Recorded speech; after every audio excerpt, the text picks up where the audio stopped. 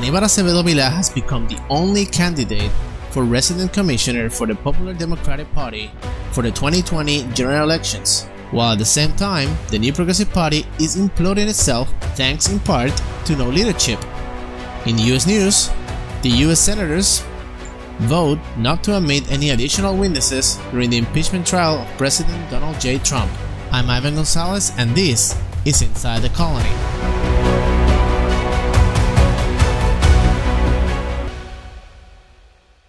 Okay, we're back now to discuss Aníbal Acevedo Vilá and how he became the only candidate for the resident commissioner seat for the Popular Democratic Party in 2020. But first, let's look now at who has been Acevedo Vilá for the past 20 years or so. So, he's a politician and a lawyer. He served in the House of Representatives in Puerto Rico from 1993 to 2001. He was also a resident commissioner from 2001 to 2005, and later to become the governor of Puerto Rico from 2005 all the way to 2009. That's his political accomplishments or major accomplishments. Of course, he was also a legislative advisor for Rafael Hernández Colón, which was also a governor of Puerto Rico, and he later became director of legislative affairs for La Fortaleza. All right, so that's also in his resume. But however, I mean, again, his three main accomplishments was serving the House, resident commissioner, and later governor. He was indicted on March of 2008 in the U.S. District Court for the District of Puerto Rico on 19 counts of campaign finance violations. That was in 2008. Later to be charged again with 5 more counts on August of 2008, the same year. And we all know by now that on December of 2008, 15 of the original 19 counts were basically dismissed or dropped by a judge, which basically said that there was some misinterpretation about the Puerto Rico electoral law. Okay, so they dropped 15 of those original 19. And to go back into his House record, when he was back in the House of Representatives again, he was fundamental, okay, in the Popular Democratic Party campaign against technically the 1993 status plebiscite. Very fundamental in beating the statehood option under that plebiscite. He was also subsequently very important in the 1998 campaign against the Young Bill, which was a proposed legislative project in the U.S. House to resolve the Puerto Rico status. That was the Popular Democratic Party, again with Aníbal Acevedo Vilá, was able to put a stop to that project. So what happened was that the governor by the time, Governor Pedro Rosselló, decided to do his own plebiscite, his local non-binding referendum or plebiscite, to discuss or to vote on the different status options. So instead of voting and having the Young Bill, we just ended up with the local non-binding status plebiscite, which basically, didn't reflect anything aside from that the whole Popular Democratic Party decided to basically vote for none of the above options. And you can go ahead and look for that up in Wikipedia or whatever other source you may want. There's more information about that. We might talk about this in another episode or another, of this podcast, but for now, we're not going to be talking about the specifics of the plebiscites. But for now, what you need to know is that basically he was fundamental in basically advocating against and beating the status movement in those two plebiscites, the 1993 and the 1998. So he won, after being the resident commissioner. He also won the general elections, the 2004 general elections, by a margin of about 4,000 votes. 4,000 votes. That's all there is. So what happened here? This election was basically highly contested. He basically ran against against Pedro Rosselló, which was again the governor from 1992 to basically 2000. Pedro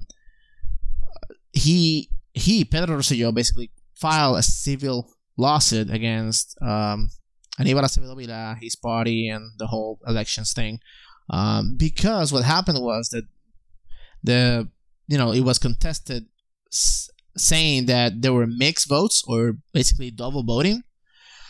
Now, in order for you to understand what I'm trying to say here, let me try to explain to you how the ballots are basically constructed here in Puerto Rico. So, in the governor ballot, you're gonna have the governor, the people that are going to be running for governor, and under this candidate, you're going to have the resident commissioner. The resident commissioner is the sole representative we have for U.S. Congress. Okay, so it's for the U.S. House. They both run on the same ballot, and the ballot basically looks something like that. Something like this. If you have one party, just imagine one party in the ballot. You're gonna have a column which starts with the party's insignia, right? Every party has an insignia. Makes sense, okay? So you have that, and then you have both of those candidates. First, you're gonna have the governor, candidate, and then on the right under him, you're gonna have basically the resident commissioner candidate with their pictures and their names and all that. Okay, you're gonna have spaces to basically mark your X, or put your mark, right? On either of those two candidates. You can do a mixed vote. You can vote for, let's say, Aníbal Acevedo Vilá for governor, and say, well, you know what, I don't want the resident commissioner option that I have on that party because I really don't like him. I think it's bad, so I'm just gonna go ahead and vote for Aníbal Acevedo Vilá on the Popular Democratic Party column, and I'm gonna jump and vote. Do a mixed vote for the resident commissioner of the New Progressive Party, for example. Well, that is something that is always been possible, right? But also you can do a vote, which basically is a vote in the party's insignia. What was thought out, and it's always been thought out, is that if you vote under the party's insignia, you are literally saying that you want, or you're voting for everything that is under the insignia. Okay, so if you have two candidates, the governor and the resident commissioner, and instead of placing a mark besides each of those two names, which you can do, right? Well, you put a mark at the top on the insignia. You are literally saying that your intention is that you want both of those candidates to be your candidates. That's where you chose. Okay. So what ended up happening, and what was contested, was that people that are pro-independence, pro Puerto Rico independence, they voted, they placed their mark under their party's independence insignia, and also decided to vote and place an X on the Aníbal Acevedo Vilá candidate or photo under the Popular Democratic Party column. So this is what was being contested. The New Progressive Party was basically saying, hey, these people, I don't know how many votes, all these people, we found out that they basically double voted. They voted here under the party's insignia for the pro-independence party, which means technically that they wanted both of their candidates, but at the same time they voted for Aníbal Acevedo Vilá. Well, this went to the Puerto Rico Supreme Court. It went many ways, but at the end of the day, the Puerto Rico Supreme Court ruled 4-3 in favor of Aníbal Acevedo Vilá staying as the elected governor for Puerto Rico in the 2004 elections. So technically, he won by a margin of 4,000 votes in a very highly contested election. During his run as governor, well, there's many things that you can say technically, but one of them is the government shutdown in 2006.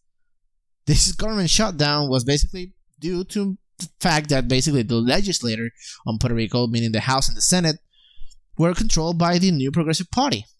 we had basically a divided government. The executive branch was from the Popular Democratic Party, while the legislative branch was from the New Progressive Party. This created many problems during his term as governor.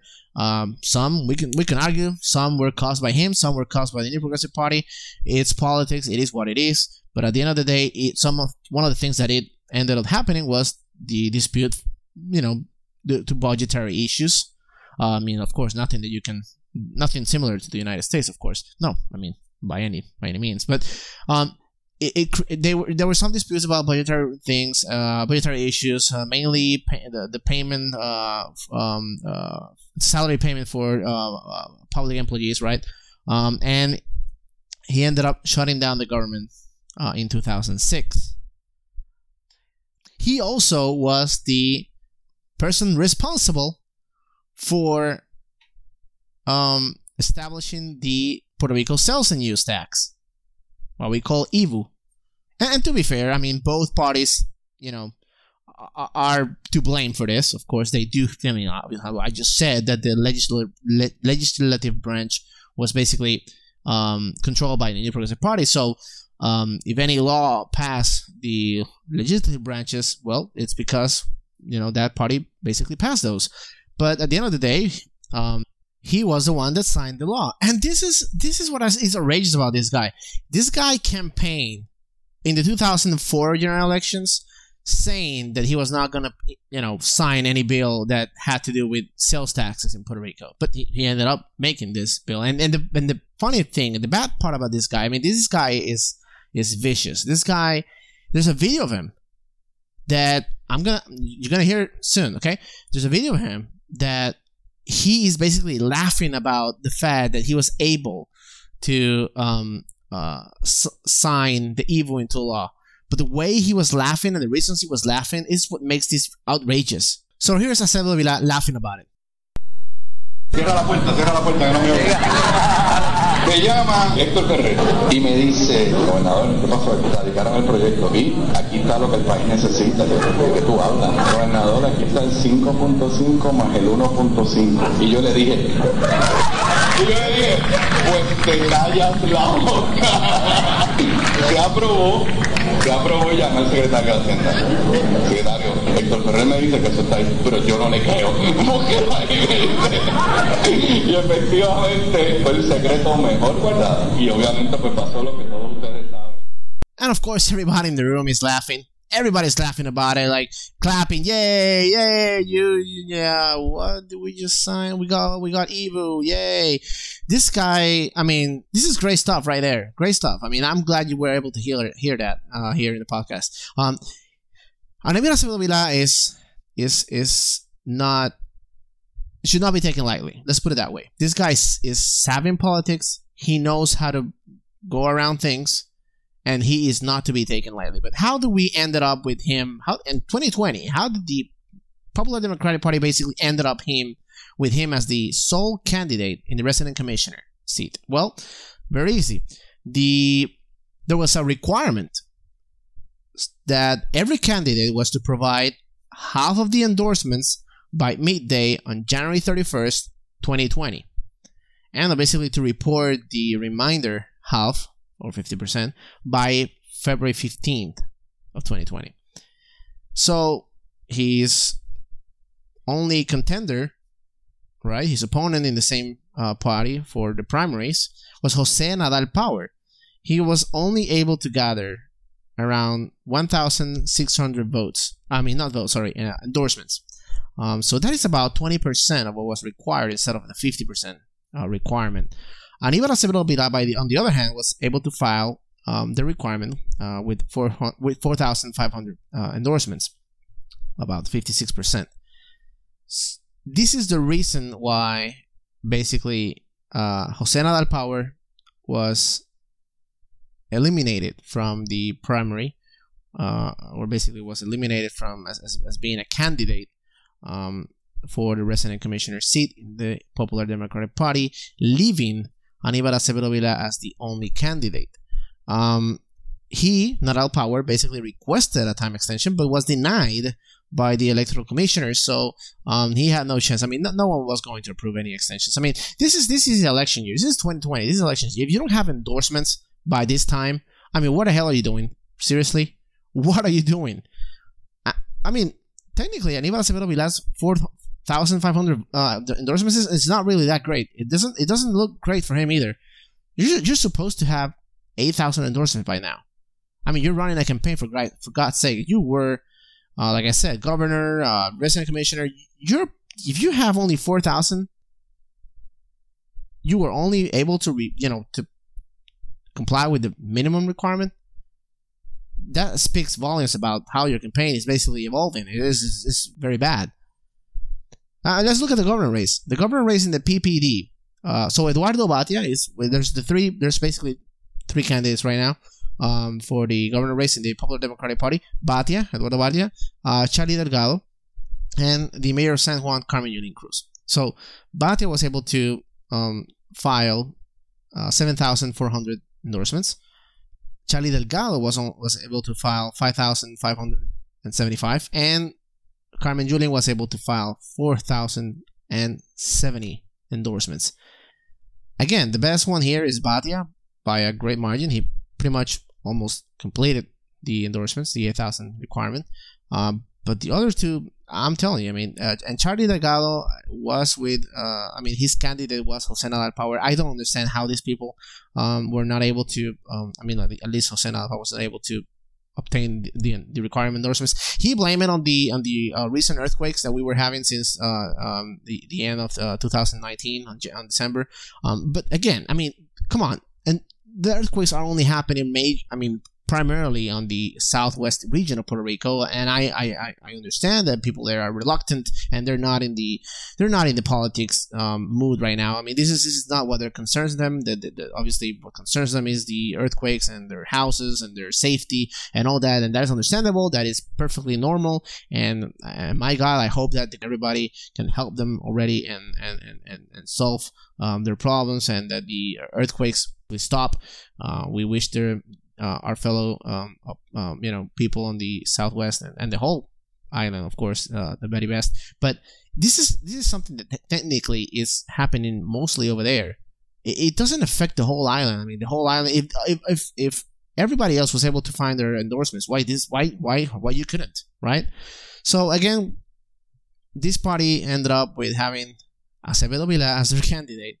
And to be honest with you, it is the worst of the PPD had to offer. This is the worst candidate you could ever have on a ballot by the Popular Democratic Party. I don't think it's going to resonate very well with the PPD voters. I think he's going to get rejected. We shall see. But I think that a lot of people are going to cross party lines, whether that be cross into the New Progressive Party or cross into some other party. We don't know. But I honestly don't think that the Popular Democratic voters are going to go with this candidate. I don't think so at all, because of all that happened in the past. So anyway, we're going to discuss later how the New Progressive Party. I mean, this is all that has been happening in the Popular Democratic so far, but the New Progressive Party, oh man. They're in for a treat, man. They're killing themselves. I mean, it's like they don't want to win the election at all. No, I mean, not at all. We don't have a reason to win. We're basically self-destructing. It's imploding itself. So we're gonna be right back, and after the sponsors, and we're gonna be discussing how the New Progressive Party basically is destroying itself and killing itself for this 2020 general election. Be right back. In order for me to explain what's going on with the New Progressive Party, we have to go a little bit back and explain how we arrived to where we're at right now. Okay, we don't have to go too far back, but at least we got to go to the so-called infamous summer of 2019. What happened in the infamous or famous summer of 2019? Well, one thing happened, which was that then Governor-elect Ricardo Rosselló had to resign. We elected Ricardo Rosselló back in the 2016 elections, and he started his term in the year 2017, and he resigned somewhere around August of 2019, right? The summer of 2019. And well, he had to resign pretty much because there were massive, and constant protests. And these protests were basically exacerbated by the fact that there were a series of leaks, chat leaks, basically that were considered to be very disrespectful, very dishonest, and very shameful, to say the least, by a whole majority of the people of Puerto Rico. So even though some may say that yes, the protesters were basically anti-statehooders, or whatever you want to call them, socialists. Well, yes, there's always going to be that side of the protesters. Yes, of course, they're going to find their way into, okay, this is a good time for me to protest and do a manifestation. Yes, that's going to happen, but in reality, it was actually exacerbated by these chats. Again, that were leaked to the public, and that very many people consider them to be very shameful, to say the least, right? So he had to resign. Well, what happened back then? I'm going to do a very summarized version of what happened then, because we were weeks and weeks into this, and the people were very tired back then. Ricardo Rosselló basically won a primary election back in 2016 against Pedro Pierluisi, which was obviously the former resident commissioner, two-term resident commissioner here in the island, and he was also Secretary of the Department of Justice back in the Pedro Rosselló, the Ricardo Rosselló's father, administration back in the 90s. So he ended up beating Pedro Pierluisi back in 2016. So when he was basically in the middle of this summer 2019, he considered Pedro Pierluisi as Secretary of State. Now, our constitution is very clear on who is to succeed the governor in case the governor is to resign, or dies, or has to basically, we are basically left without a governor.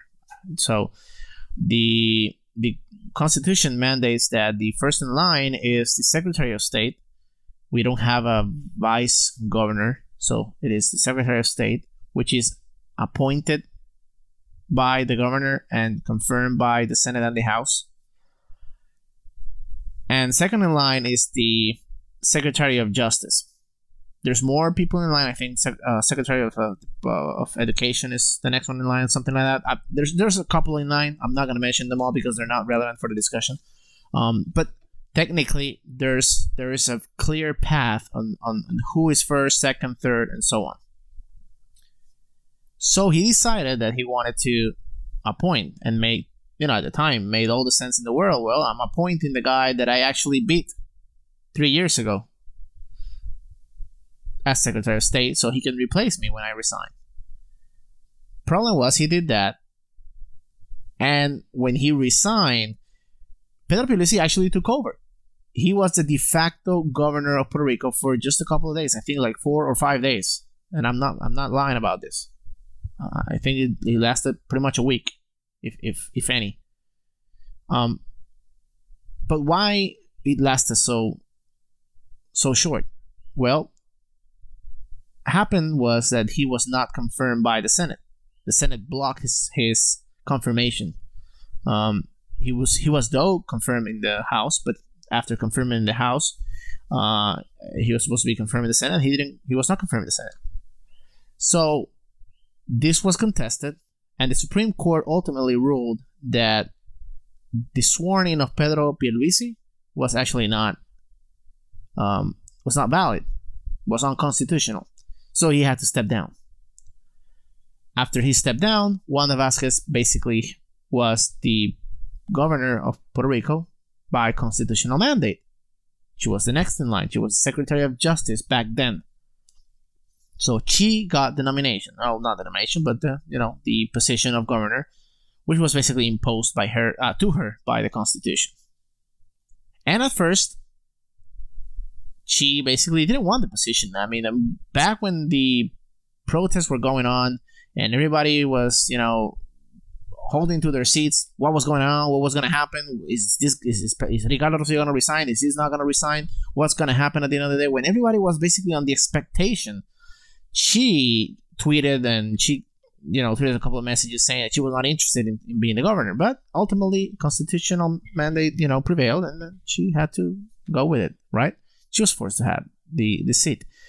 Afterwards, she basically said, well, you know what, I'm going to accept the responsibility, and, this is what's been, mandated by the Constitution, so I am going to go with it. I will accept it, and I'm going to move forward, and I'm going to end the term that Ricardo Rosselló was supposed to end in 2020. So she changed her mind at the end and started acting as the governor. At the beginning of her governor mandate, I guess, she was saying, "Oh well, I'm not political. I've been a government official all my life. I've been a public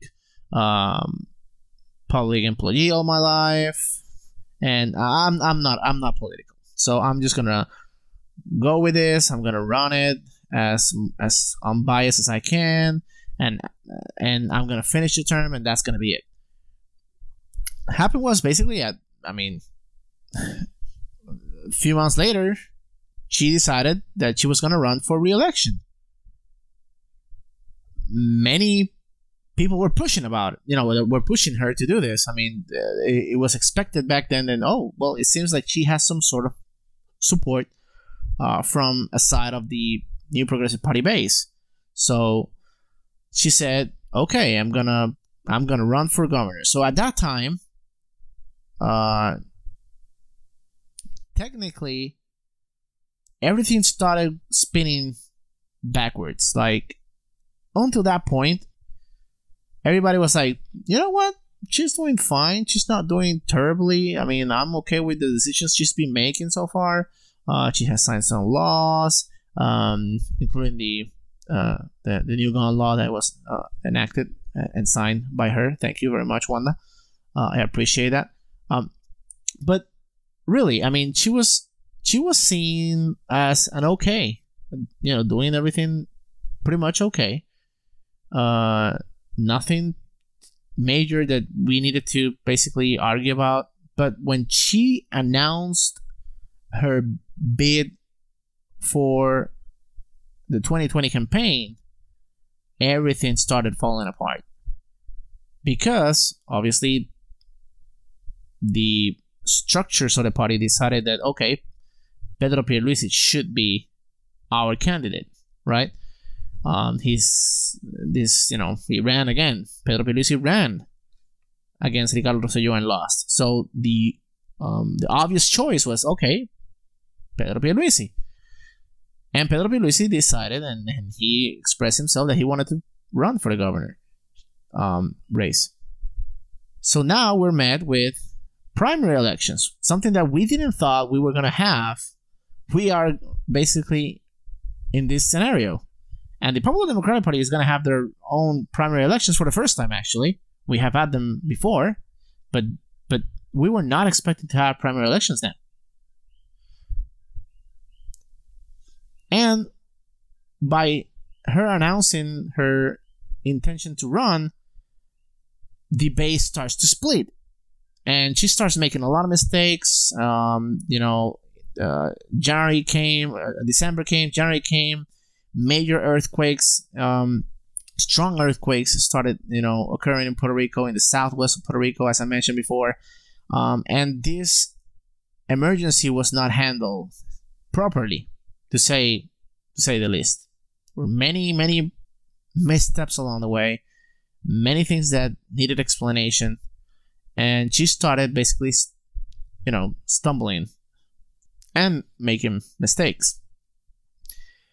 And the base starts to divide itself and say, "Oh no, it should be Pedro Pierluisi. Oh no, it should be Wanda," and all this thing, and that's all fine. I get it. Everybody's gonna have their own preference about who's supposed to be our candidate for the governor race against the rest of the candidates of the other parties. But you know what? One thing is to actually say that, and this is my critique here. We have not learned as a party. We have had many primaries before. This is not the first one. We're not noobs at this thing. We're not freshmen here. I mean, this is something that I could possibly maybe think about the Popular Democratic Party, that they're going to be doing this now, that they're going to have for the first time a primary election for governor seat, but not for us. This should be second nation to us. We should be learning, but no. I mean, the New Progressive Party, it doesn't have any discipline. It's like everybody is pushing for themselves, for their own good, and it's a complete mess. And everybody just starts shooting missiles and firing rockets at the other side. And it doesn't help. Really, if you want to win an election, you cannot do this thing. You cannot actually go and try to destroy your opponent that is basically of the same party you're basically running. Because at the end of the day, people are gonna get mad. Because because of whatever you said about her or about the followers, her followers or his followers, and everybody's gonna get very mad. And whoever wins needs to unite the party. That's how it goes. It's always been like that. And this is the Achilles heel right here. We have not learned to have a more mature, less vicious, less destructive campaign. And it's not just one person. It's everybody at both sides of the aisle. And just to name an example, Alerta Progresista is one example. There's many examples around it. This is just an example. I don't want to hit on him or her. I don't know, but I don't want to hit on Alerta Progresista. But it's just an example. Alerta Progresista, as many other followers on both sides, are constantly tweeting, are constantly posting on Facebook, and it's most of these things are kind of mean. I don't have a problem with you trying to advocate how good your candidate is and why we should elect this person versus the other one. I don't have a problem with that at all. I mean, that's legit. But if you're running on the same party, you have to be more careful. You just have to be. And this is not Alerta Progresista's fault in any way. If you're the leader, if you're Pedro Pierluisi, if you're Wanda Vázquez, you need to sit down. I really think you need both to sit down and lay out the terms of the campaign. Because at the end of the day, it's one party that is going to suffer at the end if you cannot unite the other half, or the other 30%, or the other 25%. And and that 25, 20, 30, 40, 50% is something that you're going to need in order to beat and win the elections. If you're thinking that you can win the elections by criticizing and destroying and humiliating the other candidate, you are wrong. You're actually mistaken, and you have not learned that people are resentful and people get mad. Oh, you hurt my feelings. Well, yes, snowflake, yeah, but it is what it is. So leaders need to sit down and need to lay out a strategy of how you are going to run the campaign in order to make it so that you can actually unite the party back afterwards.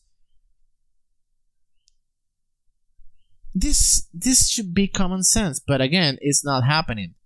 And I'm really, really disappointed at this, because I think that, I mean, I'm not gonna speak to who I'm gonna, I'm basically leaning towards to right now.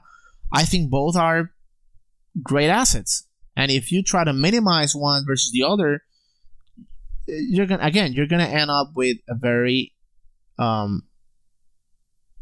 very mad base, at least. And again, this is not just to win an election. This is not to win an election for the sake of winning an election. No, you are gonna have a status plebiscite. during the general elections. And if you want to win that and you want to send people to vote, you might as well have your people not so mad, because if not, you ended up risking not only losing the election but actually losing the plebiscite. And it's going to be a statehood up or down vote, yes or no, on statehood.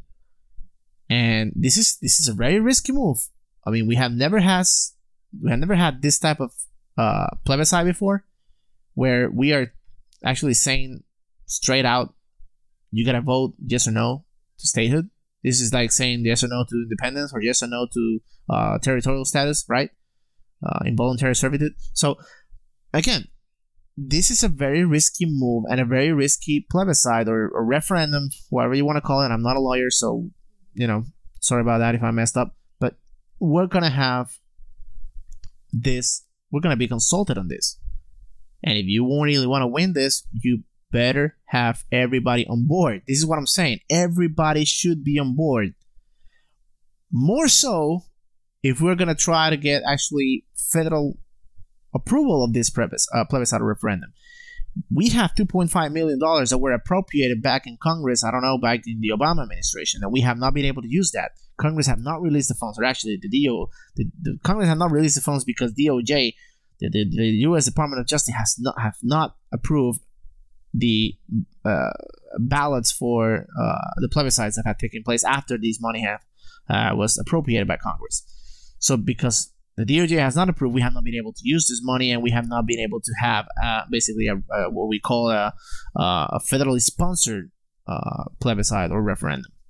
And I think, in all honesty, I'm going to talk about this in a separate podcast, probably in the next podcast, but into more detail, of course. But I really think that we should be getting the federal sponsorship. We should be getting this 2.5 million, not for the sake of having 2.5 million to finance the cost of running a referendum, but actually to have the DOJ approve the definitions of the ballot and basically have a more binding, more legit process of self-determination. And that, I think, will be very useful. However, whether or not we're going to have that, we don't know. And we have to move forward with it. Whether we have it or not, we have to move forward with the referendum. And if you want to win the referendum, we got to win it. We got to unite people, and we got to go, and vote. If you have people mad, people are going to stay at their houses, and we risk losing, again, not only the election, but the status referendum. So, moving a little bit into the United States side, the U.S. side, as you may know, there was an impeachment in the House. They impeached Donald Trump, and the proceedings went over to the Senate side. And the Senate basically has to hear all the witness testimony and every piece of evidence that was basically lifted or heard of during the impeachment trials in the House. They have to be heard, and again in the Senate, and how this works is that the senators are the ones that are basically, it's technically the jury, but also it's a mixed thing there. But they're the ones that are going to have to vote on whether President Trump is guilty or not, and is ultimately acquitted. So it is the House responsibility to basically interview people, interview witnesses, gather information, gather evidence, and vote on whether or not, based on that evidence and based on those interrogations and all that, whether or not to impeach a president. And it is on the Senate court responsibility to say, well, yes, we found you impeached, we found him guilty, and he has to resign or whatever. It is not the Senate responsibility to actually admit new witnesses or new testimony. That is not their responsibility. It is the House responsibility to actually do that. Okay? But what happens is that the Senate actually voted already not to admit any new additional witnesses. And the House Democrats are saying, oh, this is this is bad because how could they now vote? They have not been fair in the process. They have not admitted witnesses. How could they not call John Bolton? You know what? It was your responsibility to call John Bolton. You didn't call John Bolton. That's on you. You needed 15 witnesses and you called 10. You missed 5. Shame on you, right? It's not my call. It's not my responsibility. It's your responsibility. So if you ended up,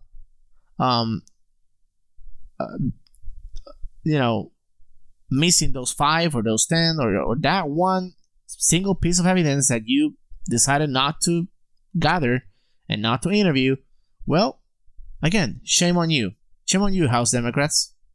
But you cannot say now that the Senate needs to or should hear additional witnesses and should have John Bolton sit down there and be questioned about. Well, you didn't do it. Why should we? Right? Why should the Senate do it? But the Senate voted already that it was not going to have any additional witnesses. So what happens now? Well, technically, they now have to go and vote on whether to acquit President Trump or vote that he's guilty of the charges. And then there's 2 charges, and this is going to happen in the next few days. And everybody knows already that Donald Trump is going to be acquitted. There's no doubt in anybody's reasonable mind that Donald Trump is going to be guilty. There's no way. The House did not prove their case. It was not a solid case. I think Donald Trump did a couple of bad stuff that he should have not done. He should have had better judgment on it. I don't think that's impeachable though. And many Republicans see it this way. I'm not sure if maybe 1 or 2 Republicans are going to see it as differently. Maybe some votes. Maybe someone on the Republican side votes, or 1, 2, or 3 guys, senators vote on against the party line. But ultimately, I don't. For me personally, I don't think it's. It is a matter of it is sufficient to impeach. I think he should have been more judgmental about what he was doing with Ukraine and the the withholding of aid to Ukraine because of this investigation and about Hunter Biden and all that. So really, it's gonna come down to the Senate saying Trump is not guilty. Anyway, guys, this has been all for this podcast. I am Ivor Gonzalez, and this is Inside the Colony.